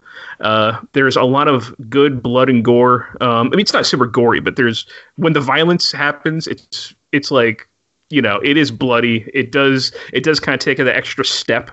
It doesn't like pull away, There's one scene where I don't want to give a spoiler, but basically a guy gets killed with a spike, and I laughed way too hard at the actor's expression. And I really just hope that it was meant to be funny and that I'm not a psychopath. But I was almost belly laughs with that one. But yeah, this one, I thought this one was hilarious. It keeps you guessing. It keeps making left turns. You don't always know where it's going to go. And I really I had way more fun with this one than I was actually expecting to have. This was, out of all the horror comedies that I watched this past week, this one was the one that was like, okay, this is my style of horror comedy. Yeah. Yeah. It was very like, I guess satirical. Is that what it would be? I don't know. It was dark. It was dark humor. Yeah. Very dark humor. It's very situational humor. Yeah. But the actors really pull it off. It's the weird things that they say sometimes. And the guy, his dad at the beginning, what a guy. What a guy. The rat. Yeah. You're going to find your skeleton with a rat skeleton in it. Tammy, check this one out. Okay, I watched the trailer. I've meant to watch it a couple times. I see it's on Prime now. I just haven't watched it yet. Yeah, especially if you like Elijah Wood. Yeah, I do. I like him. Yeah. Yeah. All right, you're up, Taminator. Okay. I'm gonna rejoin the 20th century here. Really? I found this little, what I think is a gem on Netflix, and I had pretty much given up on Netflix, but I thought I'd kind of see what was out there the other day. And this is 2018 Saint Agatha. Anybody watch it? Yes. I bragged about this movie all over Facebook. You did? Yes. I must have missed that because... And I was like, nobody likes this movie, but I loved it. I loved this movie. It's definitely a slow burn. And you know what? I kept thinking the main actress girl was the girl from Happy Death Day. Whatever her name is, I can't think of it right now. It's not, but they could be like twin sisters. So the story is in 1957, a young pregnant woman takes refuge in a home for unwed mothers run by nuns in the middle of the forest, which, okay, you got me right there. It's like everything I like. Perfect setting. And then from the moment she gets there, things are strange. Girls start disappearing. Who are these faceless nuns she sees at night? Are these women even nuns? And what are their plans for the babies? It's got great gore, and it's got a great comeuppance ending.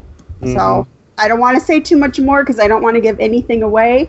But if you can handle a slow burn, this movie is really great, I have to say. Yeah. And it's on Netflix. So. Did you see it, Vin? Yeah. I thought it was okay. No, I mean, I didn't hate the film at all. I got very frustrated with the main character from what I remember. There is a little bit of a comeuppance, but it was kind of so late in the game where I felt like there were opportunities to get it earlier. Yeah. So I kind of felt like it felt like the movie was delaying it too long, longer than reasonably it should have been delayed in order to keep like a 90-minute runtime.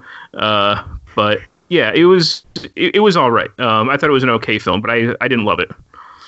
Yeah. Yeah, this movie, it is almost 2 hours. It should have definitely been an hour and a half for sure. I definitely like it more than Vin. I'm up around where you're at, Tammy. I remember you liking it more. Yeah, and I thought like it has some of the best cinematography of the year. I thought it was beautiful. It was a beautiful movie to look at. Yeah, I did too. Yeah, and I think I remember the score being pretty good. Yeah, there were, and it was something that I kept saying on Facebook because like nobody was talking about it. Like, I must have missed you talking about it. Well, I know you don't follow me. That's okay. Absolutely, yes, I do. Did you do this recently, or? It's been a while. I mean, that was a last year movie. Right? Last year, yeah. Last year. Yeah, that was a last year movie. So you're a little bit behind, but that's all right. Story of my life. All right, I got one, and then we'll go one more time around. So anything you got after me, just finish it up there. All right, this one I watched today, right off of the heels of what's the other one I watched today?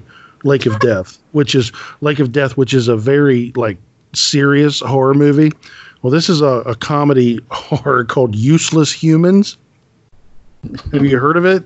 No. No, it sounds like a documentary. Oh my gosh. What you got here is this guy who is turning 30. He is not accomplished anything in his life. I mean, he's got like some sort of scientific degree, but all he's doing at the age of 30 is working at a planetarium as like a helper. He basically gets together every year with his group of friends. There's 5 of them to celebrate his birthday. So they're going to go out to this cabin and celebrate his birthday. And he's just like a lovable loser kind of guy. And once they get there, a mysterious creature crashes the party. It's basically an alien. I'm not sure how to explain it. He looks like it almost looks like a reptilian type creature, but he's got two membranes on the side of his head that light up. And he's got these big, like praying mantis looking eyes. And basically they're there to party, get drunk. And the girl that he likes, who is one of his friends, brings along her new boyfriend, and that kind of creates some humor and some awkward situations. And then they have to basically save the world because this creature is going to destroy the world with this. I don't know if it's like a bomb or something that he's created in the book. Let me tell you, not all this comedy works. There's part of this that I found pretty funny. Some of it is stupid comedy. I think that it's very well made, but it knows exactly what it is. This creature is completely practical, and it looks like a dude in a suit. I mean, the head looks really good, but then the body, I'm like, it kind of looks like a dude in a suit, a rubber suit. So it's not meant to be taken like completely serious, but it's still well done, and I enjoyed it. It's only an hour and 17 minutes long. So if I'm not sure if this is your type of horror comedy, Vin, but it's here's what kind of horror comedy is. This is a creature that what's it called? They jump from one place to the other. They teleport. So they're like, okay, we can kill this creature if we can stop it from teleporting. How are we going to stop it from teleporting? And their idea is to get him drunk. So they fill a bathtub up with liquor, and they're trying to get it. So that's the kind of comedy horror we're talking about here. Mm-hmm. But it was still a fun watch. So Useless Humans. Back up to you, Vin, and just anything else. Go through my list. Yep. Yeah. So another sort of horror comedy is one that Scott brought up last Roundtable. That's Yummy, another Shudder film, Belgian, I believe. Mm-hmm. You have a Belgian woman who she wants a breast reduction. So her and her boyfriend and her mother, they go to this kind of shady Eastern European plastic surgery hospital. And from what I think I read somewhere that the language that's being spoken is just made up. It's not, I at first assumed maybe it was like Russian or something, but it's actually not. They just made up a language. But right from the very beginning, I'm like, okay, this might be up my alley because I love the opening sequence. And then there's a credits, and you got this like these red corpse graphics with like this drumming music, and I'm like, okay, I'm in. You got my attention. So yeah, I like how they're in a plastic surgery hospital because they're there to generally appear more attractive and to be noticed, but then they kind of end up wanting to be invisible once all the zombies start, and they're all hiding. It was a pretty funny film. But it takes the horror and the gore very seriously. The gore is glorious at times. The humor it's very European, and I'm not entirely sure what I mean by that. But there's this kind of like slapsticky, situational type humor that's going on. Penises get set on fire. I mean, there is so much male genital trauma this year. Yes. But this one may be the funniest. Yes. This one had me laughing pretty hard. But it's a movie. It puts its characters through the ringer. Nobody gets off easy. They do give each character like something distinct. They give them kind of a little scene to make them memorable before they kill them off. You don't feel like people are just anonymous and being picked off. There was actually some care taken there. I like and I feel bad for the main guy that we're with. Mm-hmm. He keeps trying to do what's right and gets punished for it. Mm-hmm. I like how they try to be inventive to get out of their situations. And, it's a film that it's always on the move. You feel like you're always going somewhere. You're always on to the next thing. It never lets up. But yeah, I really enjoyed this one. So again, another horror comedy that I liked was Yummy. And I think you like this one too, right, Mark? I did. Yep. Really good. Have you not watched this one yet, Taminator? No. Get on it. You'd like this one. Get on it. Yeah, it's fun. It's a fun ride. Another horror comedy. I did get around to watching Ghost Killers versus Bloody Mary. Again, out of Brazil. It is definitely better than the title would suggest. I can see why you were kind of, taken off guard by this one, Mark, based on the title and everything else. And this was a fun film. I mean, I felt like it was fun, but for me, it was just kind of too long. Yeah. The runtime ended up kind of desensitizing me to the humor and even to some of the horror. There's a lot of jokes being thrown out. They don't all land. And some of the ones that do land, they kind of are carried too far where they stop being funny. Like having something stuck to somebody's head. Like I laughed at first, but after like 20 minutes, I'm like, okay, can we get it off now? And it's when I talk about like the subjectivity of comedy, I like comedies where I really like the characters.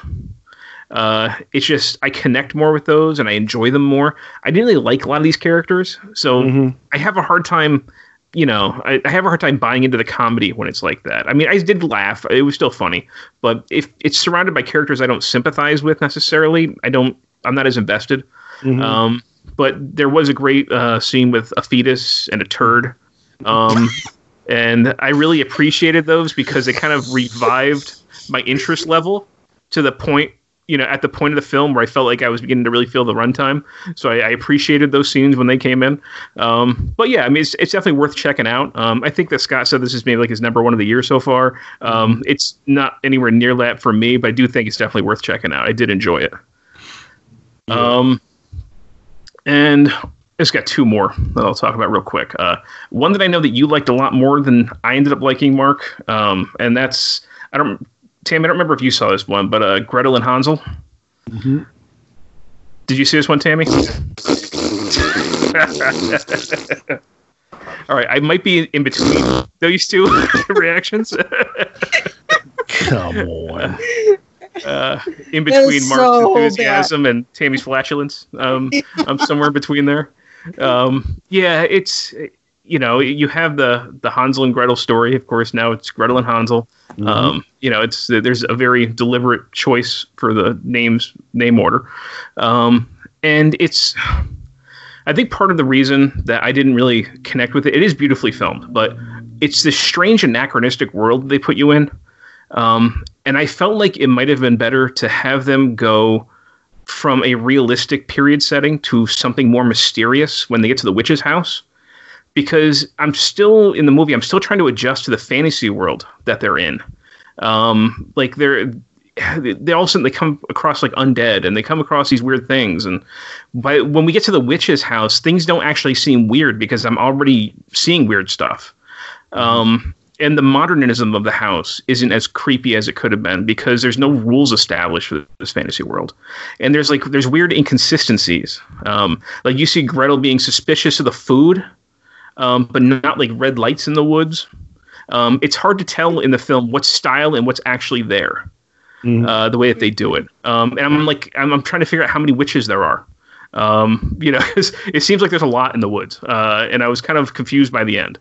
I don't know. I didn't think the stuff before the witch's house worked that well. It's visually stunning, but I don't think the story was done well. They're supposed to be poor, but their house is enormous. Even if it's empty, like all the houses are empty for some reason. But if they were poor, they wouldn't have a building like that. So I'm trying to figure out exactly how poor they are. There is a feminism here that I am a feminist, but it's so heavy-handed in the beginning that where this movie's going. There's a huge road sign for where it's going to end up. Yeah. And I think like that could have been handled with a little bit more grace. There is kind of a period like purple prose that they speak in, but it doesn't really come naturally out of the American accent or even either of the kids when they speak it. The witch, it sounds amazing from her. I mean, Alice Krige as the witch, she is the reason to watch it. I mean, her acting.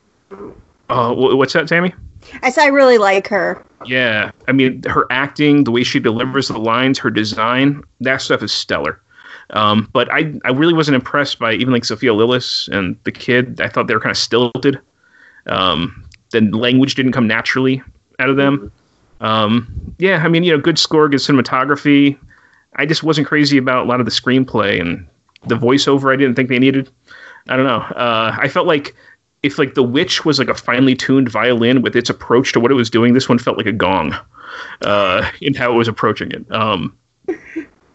So again, I I didn't hate the film, but I wasn't entirely impressed with it. Visually stunning, but that only gets me so far.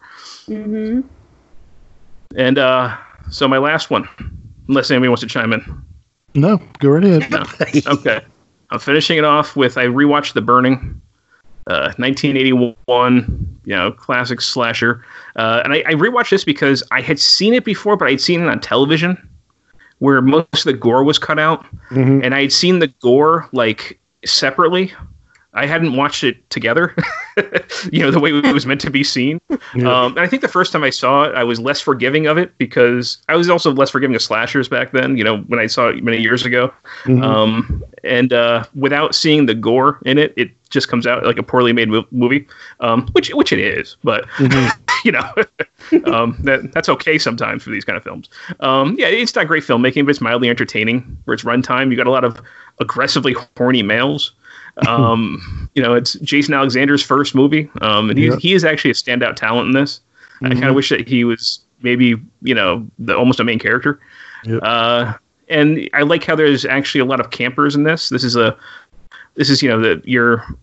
a quintessential camper slasher. Aside from Friday the 13th, I mean, you've got the Cropsey legend, who is supposedly a caretaker, a groundskeeper or something, who some boy, I guess he was cruel, and some boys tried to play a prank on him, and he ended up catching on fire. And he comes back like 12 years later or 10 years later or something like that, and I don't know, it might be less than that. I don't remember exactly. And starts, of course, killing off campers with like garden shears. But there's a lot of campers, and even though most of them look like they're in their 20s, I couldn't always tell the counselors from the campers. I was surprised sometimes about who was telling who what to do. But of course, the gore is why you go. And most, though not all, of Tom Savini's work holds up. There's the great finger chop. That's probably the best scene in it. It's the Raft Massacre is really the set piece. But honestly, the last half hour after that is a little bit of a slog. I don't feel like there's tension being built, and it doesn't really culminate into an exciting chase or anything. There's not a lot of momentum to the film, but it's a perfectly fine 80s slasher that's entertaining for what it is. Again, I'm not slashers are not my favorite subgenre, but this one is entertaining for what it is. Yeah, I mean, it's definitely a ripoff of Friday 13th. Oh yeah, but I mean, it's fun enough. It's fun enough. Yeah. All right, Chaminator. All right. Let's see. I will do the 2019 Filipino horror movie on Netflix called Eerie. Mm-hmm. Did you see it? Again, loved it. Yeah, I watched that one. Loved it. This is the one with the girl in the school in the bathroom.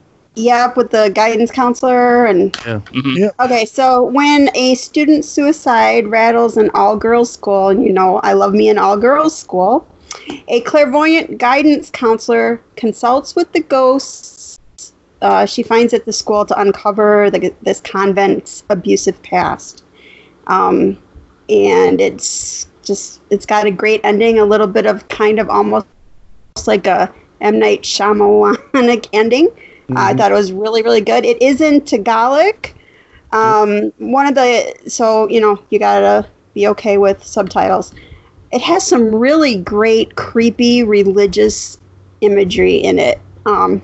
There's one scene where the guidance counselor goes into this like storage room of the church, and it's full of all these statues that are just covered with sheets.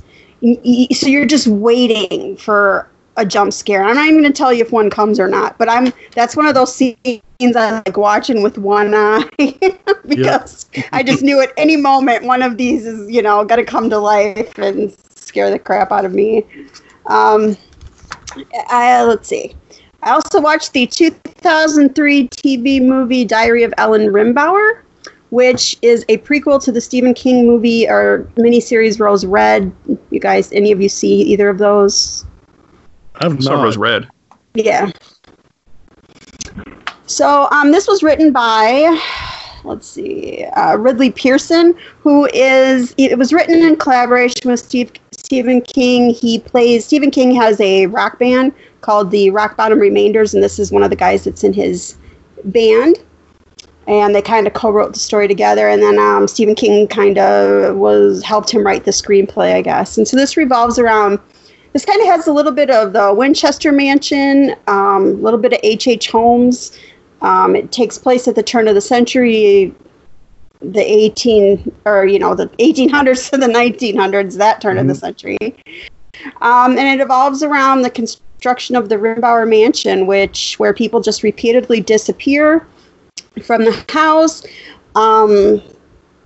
Ellen, who is the mistress of the house, has a touch of the shine, and the house like speaks to her, and it's like, you can never stop building me, but like everybody just keeps disappearing. I mean, even her own children are disappearing. However, she knows her husband. This is where the kind of like H.H. Holmes thing comes in a little. Her husband has all of these like secret passages built into the house, and she sees him bringing women in at night and then never sees the women again. So is he doing it? Is the house doing it? You have to watch and find out. It was a made-for-TV movie. It wasn't a miniseries, though, right? It was just a regular movie. No, that was just a straight-up movie that I was kind of researching a little that ABC played in that year, whatever year I said, during Sweeps Week, back when they used to do those kinds of things. Mm-hmm. But it's like a prequel to Rose Red. So the house, Rose Red kind of picks up where this one ends. Okay. And then me, who's, like I said, I've been watching HBO Max to death. And they carry their stuff on there from other countries. And there is a series of movies from 8 different Asian countries. And I watched the one from Korea, and it's called Mongdal, Mongdal. So this is in Korean. So you got to be okay with the subtitles. Mm-hmm.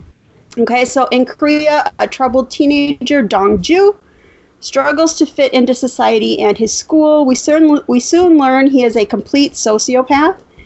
He is also the principal's only child, and she is very enabling. So he falls in love with this girl named Si Woo, who, like everyone else, is afraid of him. And he comes to realize, okay, so have you guys ever seen those, like, I don't know if you really call them sex dolls, but those dolls from Asia that really look like real women that some guys like say they're married. There's like shows on TLC about this. Lars and the Real Girl. Yeah, they look. I mean, they really look like real people. Well, he's got this doll that looks like this girl that he's in love with, and he finally comes to the realization, okay, she's never going to have anything to do with me. So he kills himself, and. There is so the folklore here is if you kill yourself and you're a male and you're a virgin, you can come back as a Mongdal. And so his mom goes Mongdal. So he starts appearing to his mom, and so she goes and seeks like the advice of a holy person, and he's like, oh yeah, he's definitely turned into a Mongdal. What you have to do is you have to go dig up a female virgin body, and then they have to like consummate it and then they can both rest in peace. So she goes and she finds some girl who like died recently, digs up the body, and they do the ceremony or whatever. Well, Dong-ju is not happy with this girl. He wants the girl that he was in love with in school that made him kill himself. So now his mom, I don't want to give too much away, but then it's his mom tries to fulfill that wish for him. And yeah. Is this part of a series? Yes. It's each from a different country in Asia.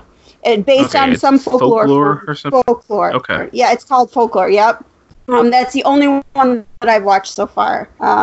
And I have to put a disclaimer out here. The reason I am so behind is I just moved. I didn't even have a TV for like a week and a half, so I'm trying to get caught up. We are not accepting any excuses.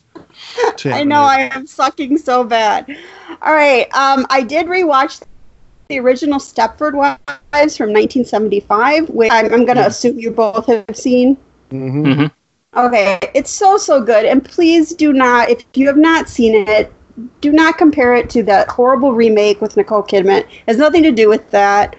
It's a very feminist movie. So Joanna Eberhart and her family moved from the big city to Stepford, Connecticut. Those crazy Connecticutans, where she soon discovers that there is a sinister truth behind the all too perfect behavior of the female residents. And that is it for me. With my job, I can like watch stuff while I'm working, and it gets like maybe half my attention. And lately, I've been rewatching. In the 1990s, they remade Outer Limits. Yeah. And I've been playing those while I work, and those are very entertaining. So they're free on Prime if you're just looking for something to watch. And that is it for me. If you like that sort of thing, watch Netflix's remake of Lost in Space. My older son told me to watch that, and I haven't watched that either because I hated the movie. Oh, no, it has nothing to do with the movie. It's really good. Okay. It's really good. Yep. All right. Well, I'm going to run down what I got here. I would say that what I watched that I would recommend still, I rewatched, this one just came out, I believe Scream Factory did a special edition of it not too long ago, and you can rent it for 99 cents on Amazon. It's Edge of the Axe. Have you guys seen this? No. Oh, come on. It's from 88. It's like a slasher. What? I said, you come on. No, you come on. From 1988, it's a Spanish slasher film, but it's in English.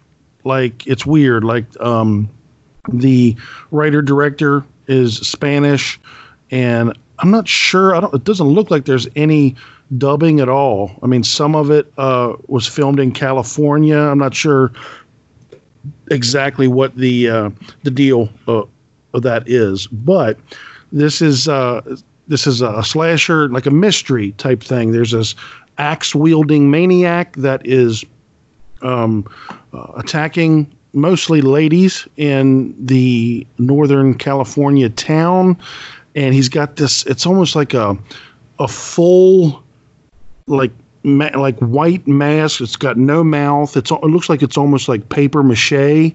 It's pretty creepy.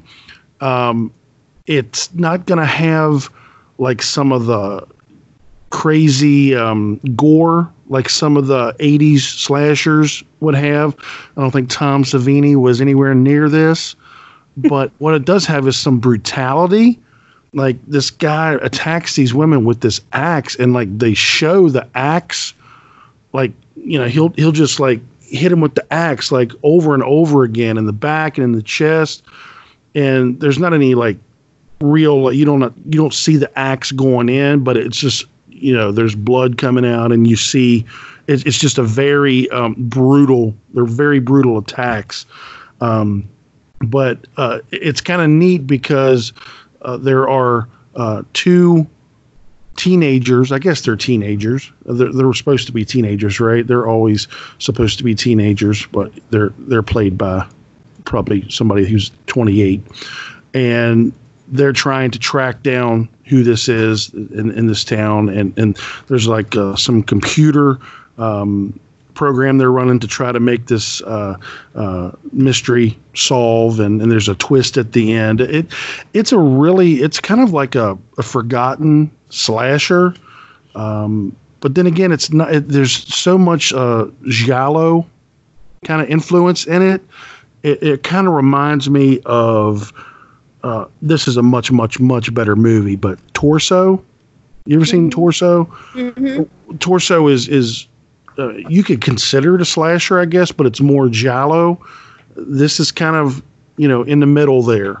It's not. You'll enjoy it because it's got a little bit of a mystery to it. The killer is cool looking, but don't go in expecting like The Prowler or Friday the 13th or those sorts of gore tricks, because they don't have any of them in this. So I rented a movie called Homewrecker on iTunes, and I rented this because it stars Alex Esso. You guys know who she is, right? Yeah. Mm-hmm. Well, let's just say this. I thought she was an up-and-coming star when she starred in Starry Eyes.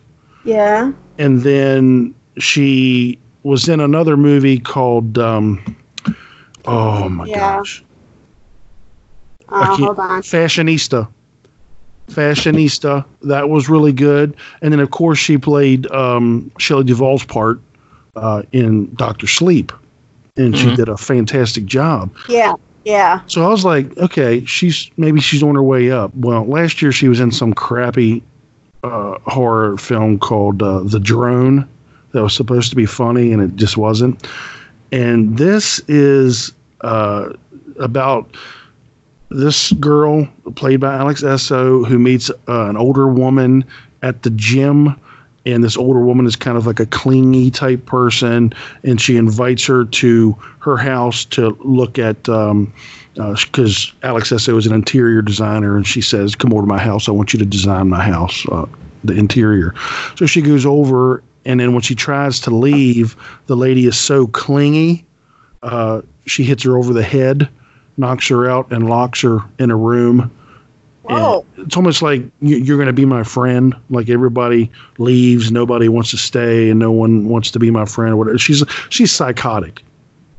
But the movie it's an hour and 15 minutes long. It feels like a short film that should not have been made into a feature-length film. There's really not much going on.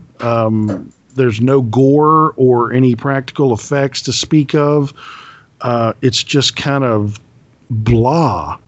And I was really, really disappointed in it because that could have been a really good premise for a movie. And they just, I don't know what, I feel like Alex Esso like maybe owed somebody a favor. Yeah. And did this because it seems like it's completely in the opposite direction of where her career was going. So I'm not sure. So Homewrecker, I rented it on iTunes. Just steer clear of it. It's not very good at all. And then I've got a couple. That sounded good. I was going to say, I said that sounded good. I was Say that again. I can't hear you. hoping you were going to. I said that sounded good. I was hoping you were going to say it was good. Nope. No. And then I just got a pile of crap here. Bear with me. A movie called Browse, pile of crap. A movie called Evil Little Things, which is a low-budget 2-story anthology with a wraparound. It's trying to be a mix of Leprechaun meets Child's Play, and it stinks. What Comes Around Goes Around is a low-budget Aussie, Australian mystery horror. It's all right, but it can be left on the pile of crap. A movie called Walk Away, Masked Mutilator, Coven, super low budget witch film, not any good. And then the last one is called Dark Harbor, and that's on Tubi. It's a well-made film. It's got some actors you might know. It's got a small part by Joel McHale, who I like, but it's more of a thriller, like a going back home to face your family secrets type of mystery thriller more than a horror. But I just wanted to give it a mention. So it's not necessarily on the pile of crap, but it's just not one that I'm going to give a full review to here. So, so I think that's it. I've been watching a ton of stuff. So I'm looking forward to, there's some good stuff supposed to be releasing here in the end of July and August. So I hope we get some more stuff. Even though we're not getting to the theaters, hopefully we can get some VOD and streaming stuff. So, all right, well, let's go ahead and give our plugs and get on out of here. It's been a while. We've been yammering away. Vin, where can people find you? You can find me on Facebook as a Vin Horrorcast. My horror blog is therevenantreview.com, and my other blog is scabsandotherthings.wordpress.com, where I just kind of write about other stuff. Very nice. Taminator. I love that title, Vin, by the way. That is so clever. Thank you. Anytime. You could just find me on our Facebook page or on my page as my own self. All right. You can check me out on my Facebook page, Mark Nato. You can check me out on our Facebook page for the Horrorcast, which is a group, if you ask nicely, we'll let you in. And you can email me at trumprallyrube@gmail.com. You can email the podcast at askthehorrorcast@gmail.com. You can follow us on Twitter at the HCast, or you can follow us on Instagram, the Horrorcast, and keep abreast of what we're doing here. Next week, we will be doing some crocodile alligator horror. We'll be doing Alligator from 1980, I believe, and Crawl, which just came out last year. So we're going to do a little theme there. And yeah, there's another movie that's supposed to be coming out. It's called The Pool. Have you seen that? It's I believe it's either Indonesian or something, but it's a guy gets trapped in a swimming pool with a crocodile or alligator. Yeah, it's supposed to be really good. So just wanted to bring that up. I don't know why. Thought I would. So we'll see you on episode 95. And thanks for listening to the Horrorcast, where it's all killer, no filler. Stay scared.